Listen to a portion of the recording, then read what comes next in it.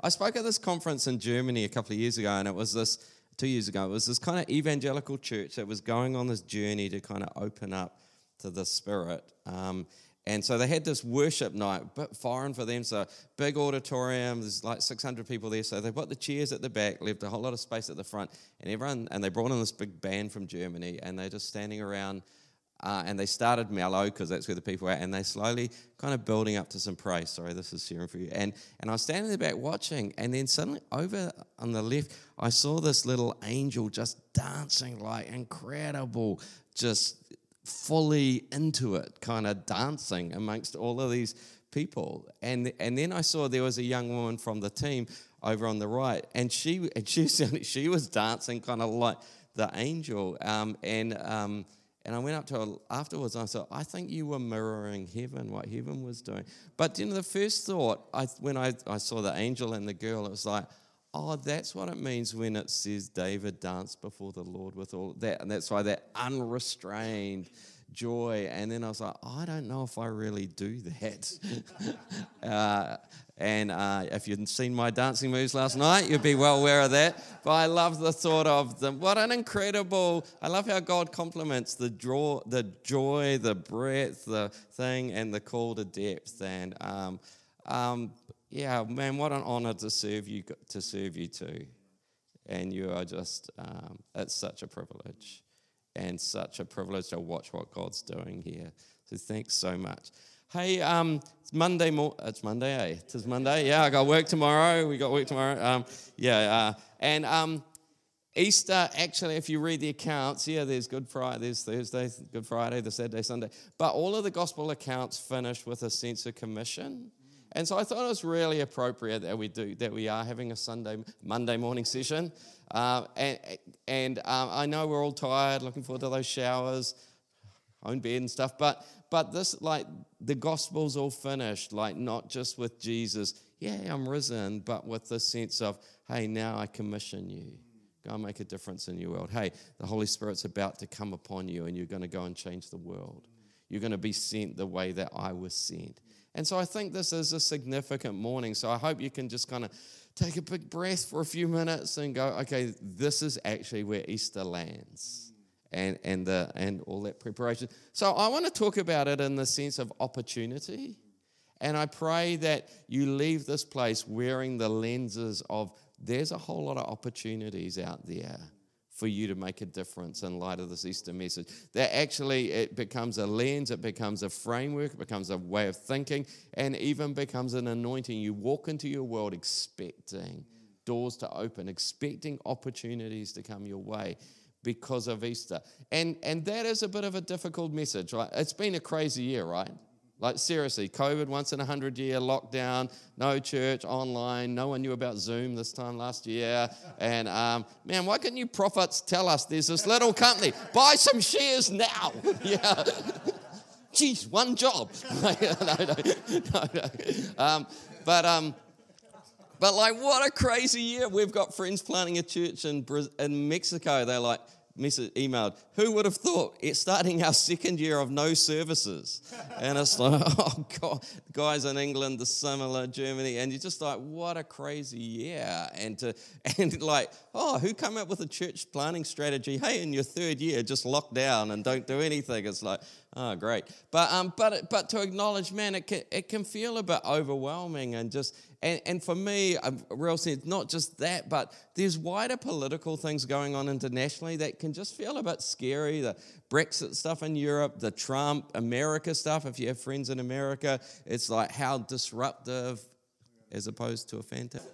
Yeah, Trump, America, it can feel a bit crazy. And if you read even stuff that's happening with China and Russia, it can feel a bit scary out there. And even, I don't know how you feel, some of the political changes in New Zealand, some of the law changes, it can feel like, man, we're kind of losing ground here. Some of the issues, I don't know if I'm up for helping this next generation wrestle with issues of gender and sexuality and Christian. It can just feel a bit overwhelming and a bit like, I think I'm done. Like, it's all just got a bit hard and a bit scary, and I'll just dial it back. And there's this there's this sentence, a famous quote, it originally comes from John F. Kennedy, with his presidential campaigns 1959-60. When written in Chinese, the word crisis is composed of two characters. One represents danger and the other represents opportunity. And I feel like we're at this moment where you can either just kind of go, it's too hard, it's too dark, it's too overwhelming. Or you can go, we live at this moment when actually there are some new opportunities for us. And I feel like God really wants us to carry a spirit of opportunity and not a spirit like it's just all dark and overwhelming and let's just wait till we get our rapture out of this terrible place as it goes under. It's like, no, there's opportunity. And I think that, so this is a famous quote that gets used in a number of management things. Unfortunately, what linguists have said, it's not quite right. But it's a nice idea. That's why they say it last. But they say, but I actually think there's something more powerful. They say this: the Chinese word for crisis is in Western popular culture frequently but incorrectly said to be composed of those two characters signifying danger and opportunity. The second character is a component of the Chinese word for opportunity, but has multiple meanings and in isolation means something more like change point. And I love that thought. We stand at a change point, and I can either be overwhelmed with the danger ahead. Man, where's our country going? Where's the world going? Where's church going? Or I can acknowledge I stand at a change point and almost go, but I'm convinced, and I want to give you a biblical basis why you should be convinced that there are fresh opportunities out there. And I pray that this church had kind of that theme of hope. I expect that we're going to flourish. I expect new doors of opportunity are going to open. I expect we're going to find new ways of doing discipleship and ministry and worship. I expect that we're going to find new ways to reach our city. And it's not a naive thing, but it's a sense like, man, we stand at a point of change. I had to look this up in the dictionary. One of the things it says, it means incipient. It's beginning to happen. Change is beginning. Change is beginning. And either as a church, we pull back and go, oh, that's all dangerous. Or we go, no, there's opportunity. Once you understand that, you realize the danger is not of the change. The danger is that we refuse to step in and see it as opportunity. And it's like, man, as Bay Vineyard, with everything going on in this city, this region, this nation, the West, the world, that there to go, man, the danger is actually that we don't step into this new moment. And the danger is that we don't embrace these new opportunities and we don't see through the eyes of opportunity. And I love for us to finish with this thinking about opportunity, because the only other option is, there's a famous story in the Old Testament, Hezekiah. Isaiah comes to him with this prophecy. Hear the word of the Lord. The time will surely come when everything in your palace and all that your predecessors have stored up will be carried off. Nothing will be left. Some of your descendants, your flesh and your blood, who will be born to you, will be taken away and they'll become eunuchs. Terrible word. There's terrible time coming. You're going to lose your inheritance. Everything that you've built is about to end. And here's this amazing response. Here's a guy. The word of the Lord you've spoken is good. So that's okay. Why? Oh, because he thought, will there not be peace and security? Oh, I'm okay. The world's going to hell in a handbasket, but as long as I can okay and just leave that, it's okay. And it's like, man, that is not the attitude. Man, if New Zealand's going down the tubes, that we have the highest, teenage suicide rate in the OECD, that domestic violence of the fruit of cultural oppression, all that kind of stuff, evangelism rates. You can either look at that and go, well, we're doing our nice little, we quite like the 70s vineyard worship or the 90s Toronto. As long as we can stay in our little, as long as we can do that, it's okay. Thank you, Jesus, that we get to do this. And it's like, no, something's got to go, man, there's an opportunity to impact that world. I stand at this point of a change, and I've got to choose to step into that world, believing, convinced that there are opportunities to make a difference. And that's how the Easter story ends, with a sense of commission into our world. Not the nostalgic memory of the 70s or the 80s or the 90s or the zeros, but into 2021 with all of its complexity, all of the difficulties. of trying to be a follower of Jesus in this world. Man, I run a small group with a bunch of dads, and they're like, man, how do I, my 8-year-old and 9-year-old are talking about gender and which gender they think they are. It's like, I didn't sign up to try and disciple people to how to disciple their 8-year-olds about gender. Welcome to following Jesus in 2021. And cultural issues and Black Lives Matter and our Asian racism and it's like, it can just feel like, it's too big. It's too hard. And I think that, and there's really a defining moment. We stand at that defining crossroads. There's a moment of change. Yeah, there's danger, but there is an opportunity. And the actual danger is that I don't walk into that moment. And I really want to pray that we finish today and finish this camp with a sense of commission. Hey, man, we're going to go into Napier, we're going to go into the Bay, and we're going to make a difference. And we confidently expect there are going to be doors of opportunity for us to make a difference. Globally, kind of business strategy, people are wrestling with this. So there's a famous church consultant guy. He's like, in the past, people made 5-year strategic plans. It's like, who cares? We don't know what we're doing next week. And so he's talked about this being able to pivot. And I love this. He talked about this change from things as obstacles to opportunities, from hesitance to confidence, from adaptation to innovation. And this mindset that, like we're part of a church in Auckland that probably has 3,000 people across 4 campuses, but the main city campus, 2,000 people. We don't have a venue. So 2019, there was a period of, I think, 33 weeks where we moved 26 times. It's a nightmare. We get a text every Saturday saying where we're having church tomorrow. But the pastors got to this point like, there's an obstacle. We cannot find a central city venue. He's like, well, there's an opportunity for us to plant more campuses then. And it's this mindset that expects to find opportunities rather than seeing obstacles. Rather than hesitant, I don't know what to do because we can't find a venue. No, a confidence. There's a weight to our culture that we can replicate this. We know how to do this. We can plot this. And from adaptation, we'll make do for now to innovation. No, there's another way to do this. And it's like, oh man, there's people all around the world are wrestling with this thing. How do we create a mindset that sees opportunity? This is a bit wordy, but this guy, Kerry Newiff, talked about 3 kinds of leaders and organizations, and we all lead something, at the very least your own life. And now the bees come to replace the bird, but okay. Who's scared of bees? Okay, so you stay over there.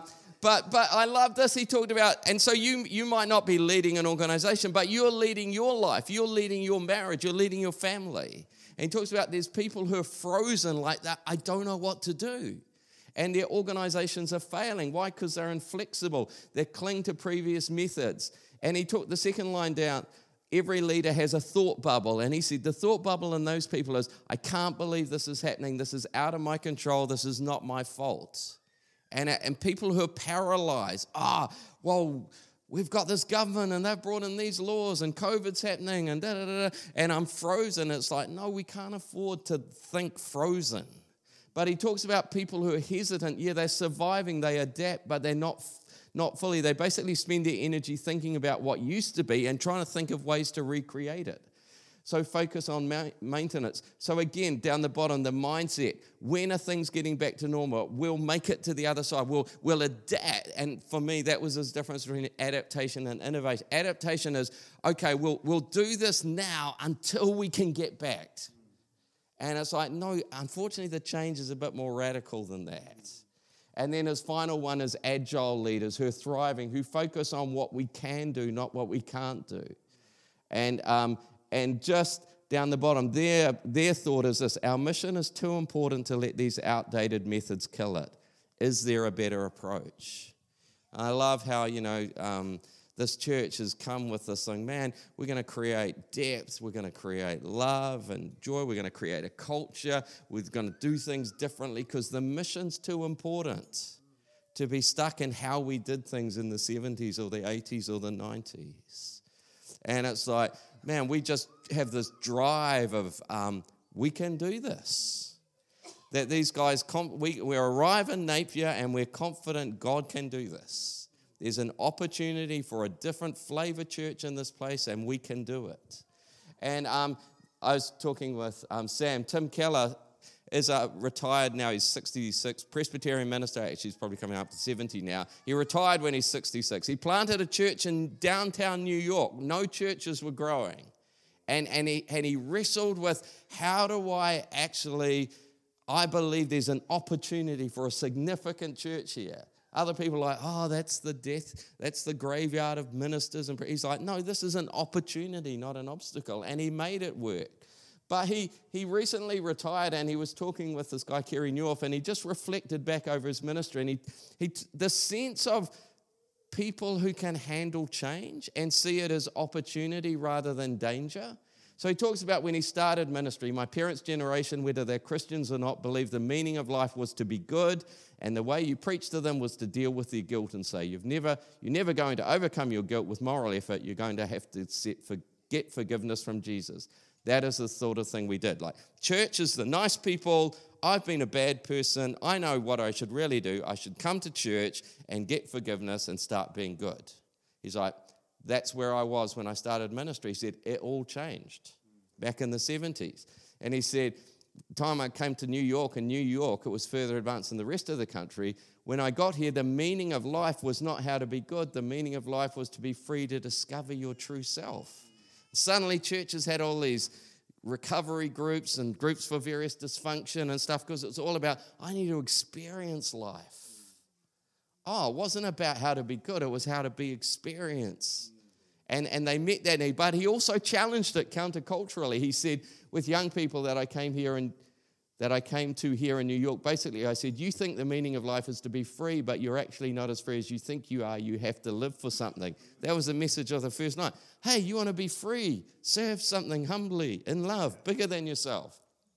Like, so he both connected with their core question, but gave a countercultural answer. And you could all kind of, the glory days of the church have gone, and we just got to get back. He's like, no, we got to see this as an opportunity that we step into, and he saw a church flourish where nobody said it could flourish. Why? Because he saw it as opportunity, not as danger. He realized there'd been a turning point and he needed to walk into it. And what he says this, today it's actually changed again, because there's not that same feeling like I just need to be free to find my inner childhood path. Now the emphasis is not psychological or sociological, it's all about justice. It's all about creating your own self. If I'm saying I'm this, that's who I am, I can do that. And it's all about including marginalized people, marginalized identities. The change was happening just as I was stepping out. And he's being interviewed by this guy, Kerry Newhoff, and Kerry says, so literally the last 6 years, Tim Keller, in the last 5 or 6 years, and therefore, if I was starting a church now, I'd have to retool again. He's like, you either go, the world's changed, it's the end times, Jesus is about to come again because it's all getting so bad. Or you go, I live on the boundary of a new world, and there's an opportunity to step into that world and make a difference. And I want to pray that God opens your eyes. You have opportunities in your world this week, this year, to step into some things. And so, just real quickly, how do we think about this biblically? How do you think about leaving this nice camp of nice Christians singing and having fun and partying, not too many showers, but having a nice time, and going back to your world? And I just want to suggest maybe three, we haven't got heaps of time, but passages to think about. Isaiah 6, famous passage. In the year that King Uzziah died, now he had reigned 52 years. It had been a prosperous time, and it came to an end. His world finished. Okay, and those are those scary moments. And in that context, Isaiah has this encounter, and he sees that God is still on the throne, that God is still being worshipped, that somehow God didn't lose his place when the world changed. And he has a sense of encounter with God. An angel picks up a coal, touches his lips. See, this has touched your lips. Your guilt is taken away and your sin is atoned for. He's like, man, at that moment of ambiguity, at that moment of uncertainty, he has a fresh revelation. No, God's still on the throne. God didn't get voted off the throne in the last election or the Brexit referendum or when some laws got passed. No, God's still on the throne.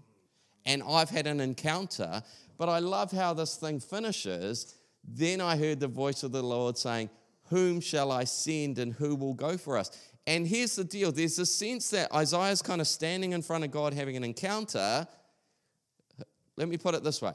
There's a sense that here we are, Bay Vineyard Church, having this beautiful moment before God, and God's looking past us back to Napier and going, who's going to go there? Because I'm wanting to do something there. Who will I send? And there's this key kind of reason why we should have a framework of opportunity is because God's at work. That's core Vineyard value. The Father's, we do what we see. The Father's looking back this way. And he's actually saying, who's willing to go? Because with this confidence that the Father's already work there. And we haven't got time to look into it, but to think, there's some of what's Psalm 2, the nations might be raging and conspiring and rebelling, but God has decreed that his Son, ask me and I'll make the nations your inheritance. Dad has gone, oh, he's back again.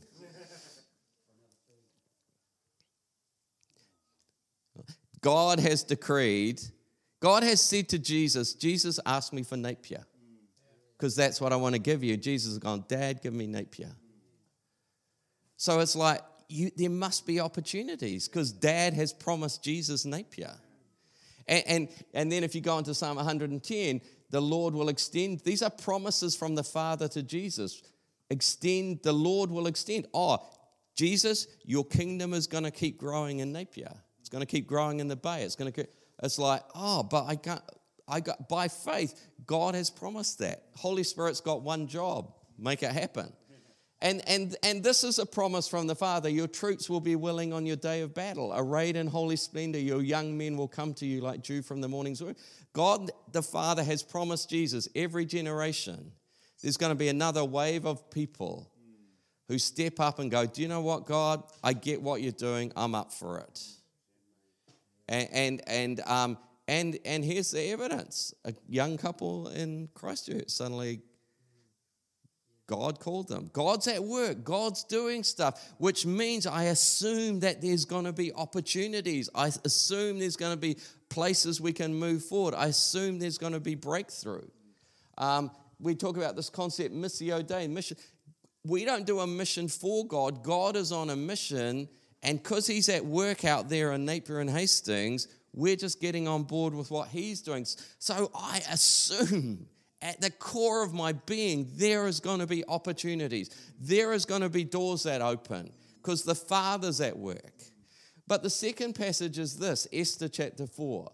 If you know the story of Esther, again, there's a moment of danger. Her nation could be wiped out. And this guy went back, reported to Esther what Mordecai had said. She instructed him to say to Mordecai. And if you know the story, Esther has a position of influence. And Mordecai saying, you've got to act, Esther. And her response is this. All the kings and the officials and the people of the royal provinces know that there's nothing I can do. I'm frozen. There's nothing I can do. It's against the law to do this in our country. You cannot do these things. We're stuck. And I love Mordecai's response, which you all know. Do not think that because you're in the king's house, you will escape. For if you remain silent at this time, relief and deliverance for the Jews will arise from another place. God's purpose will advance. God's purpose will advance in Napier and the Bay in New Zealand. But here's the second reason. And who knows but that you've come to your royal position for such a time as this. Who knows but that these guys were born for this. Who knows that all your journey thus far was to be at this moment. We're in 2021. We just smash. Something breaks out. Something flourishes. And so because God's a God of purpose and destiny, it's like, yeah, he's at work, but I sense, man, I was born for this. Something's come together of a group of people at this moment that we could do this. But the third passage is the one that I just really want to unpack for a few minutes. So you got Isaiah, God's at work. You got Esther, there's a sense of personal destiny. This is an incredible passage. Let me read it. Paul and his companions traveled throughout the region. So he names these regions which are all in what we call Turkey today. They called it Asia, having been kept by the Holy Spirit from preaching the word in the province of Asia. When they came to the border of Mysia, they tried to enter Bithynia, but the Spirit of Jesus would not allow them. So they passed by Mysia and went down to Troas. During the night, Paul had a vision of a man of Macedonia standing there and begging him, "Come over to Macedonia and help us." After Paul had seen the vision, we got ready at once to leave for Macedonia, concluding that God has called us to preach the gospel to them. If you know the early story of the early church, basically it all happened in Turkey. That was their world. We know how to do ministry in here. We're planting more churches in Turkey. That's where Paul was born. He has a strategy to reach Turkey. But if you know some of the history of the EU, you know that little boundary around Istanbul, this side, on the other side of that is Europe. It's a boundary not of two continents, it's a boundary of two civilizations.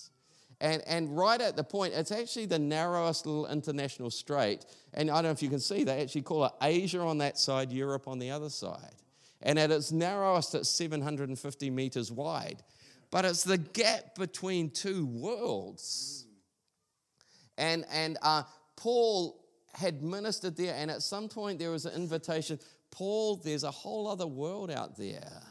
And you're familiar with this world, and you've got a strategy to do ministry in this world. But I'm inviting you to see that not as a foreign world, as a scary, I'm inviting you to see it as a world of opportunity and to come and step. And mission these days is normally not about crossing a bit of salty water. It's about stepping into a new cultural moment. And I pray Bay Vineyard kind of goes, this is not the New Zealand of 5 years ago, let alone 20 years ago, let alone 50 years ago. But rather than seeing it as dangerous or closed, I'm going to see it as a whole new world of ministry. And here's the point I just want to say. It says, having been kept by the Holy Spirit, the Spirit of Jesus. Paul had the discernment to know it's not the devil stopping me. It's not the government stopping me. The Spirit is actually saying it's time to go to a new place. It's time to step into a new world. A lot of us have had incredible memories of seasons of church life or ministry, and it's time to kind of go, that was good, but I'm being invited to step into a new world of opportunity, not of danger. And this is the part, I've never really thought about this before. If Isaiah is a sense God's out there, if Esther is a sense of my destiny is out there, this was Paul's vision, a vision of a man of Macedonia, that's an area in Greece, standing there begging him, come over to Macedonia and help us. This is all by faith. God's at work out there. My destiny lies out there.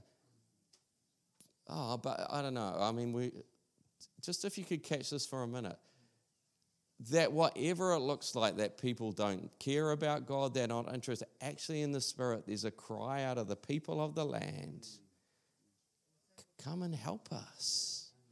Like, we don't know what to do.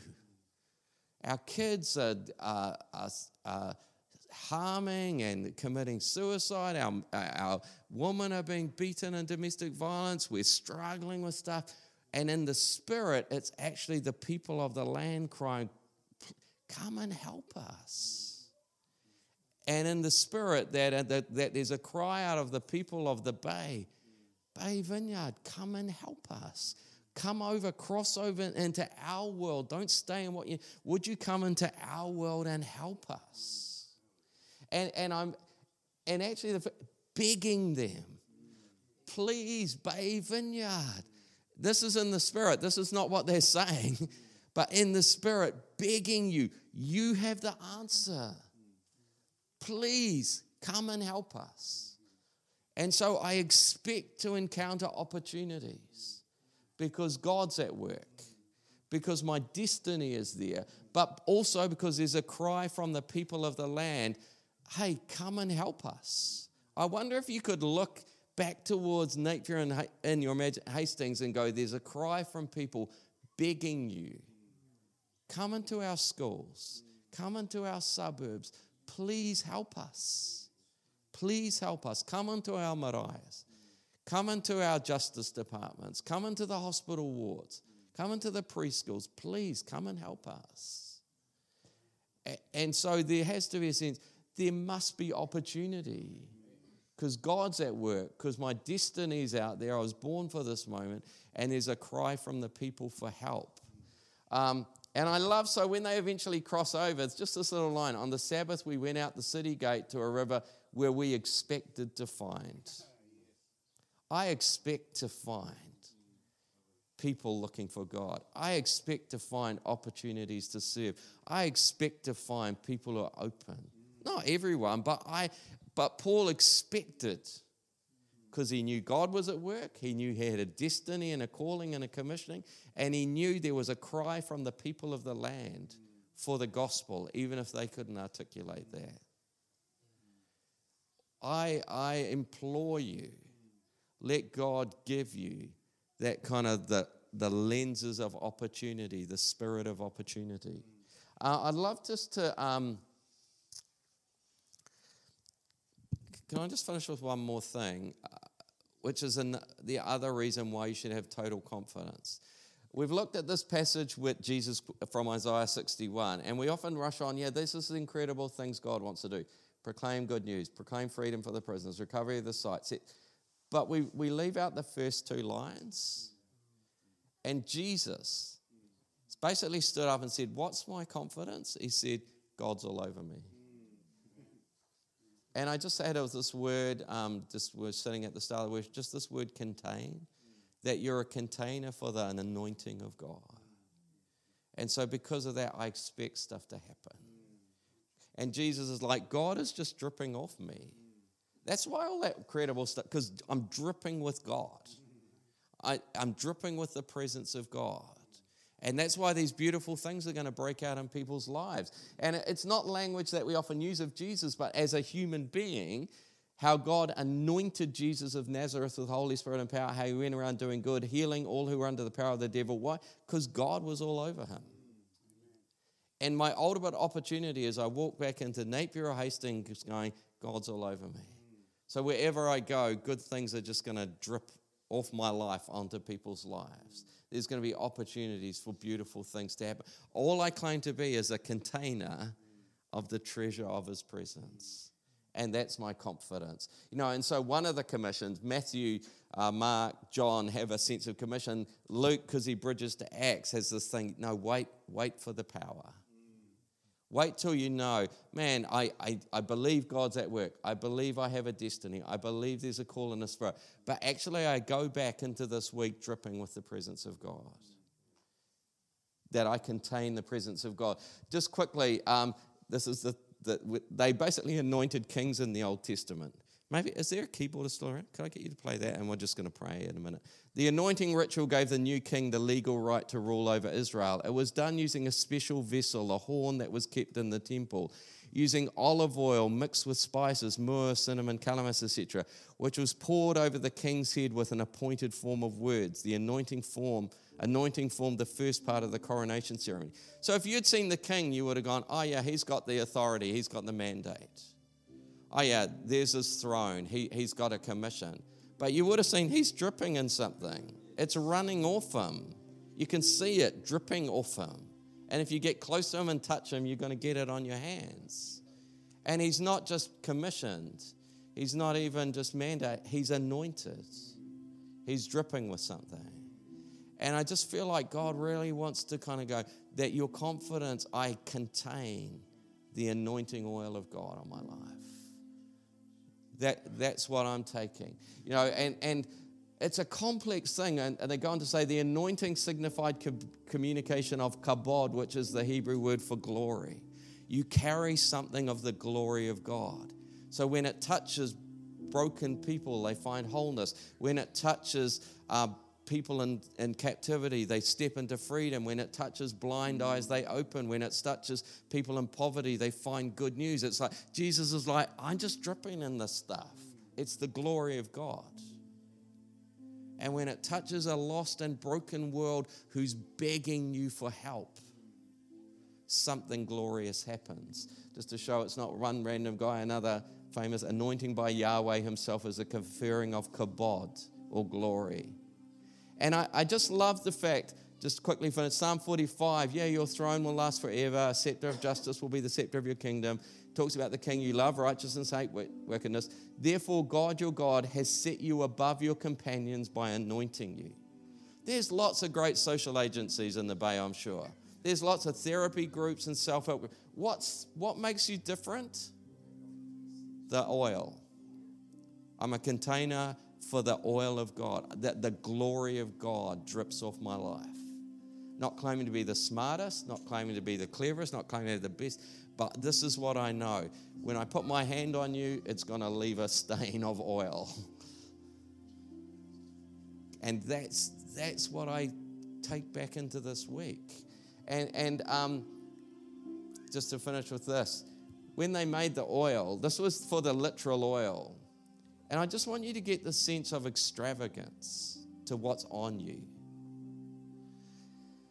The Lord said to Moses, take the following fine spices, 500 shekels of liquid myrrh, half as much, that is 250 shekels of fragrant cinnamon, 250 shekels of fragrant calamus, 500 shekels of cassia, all according to the sanctuary shekel, a hin of olive oil.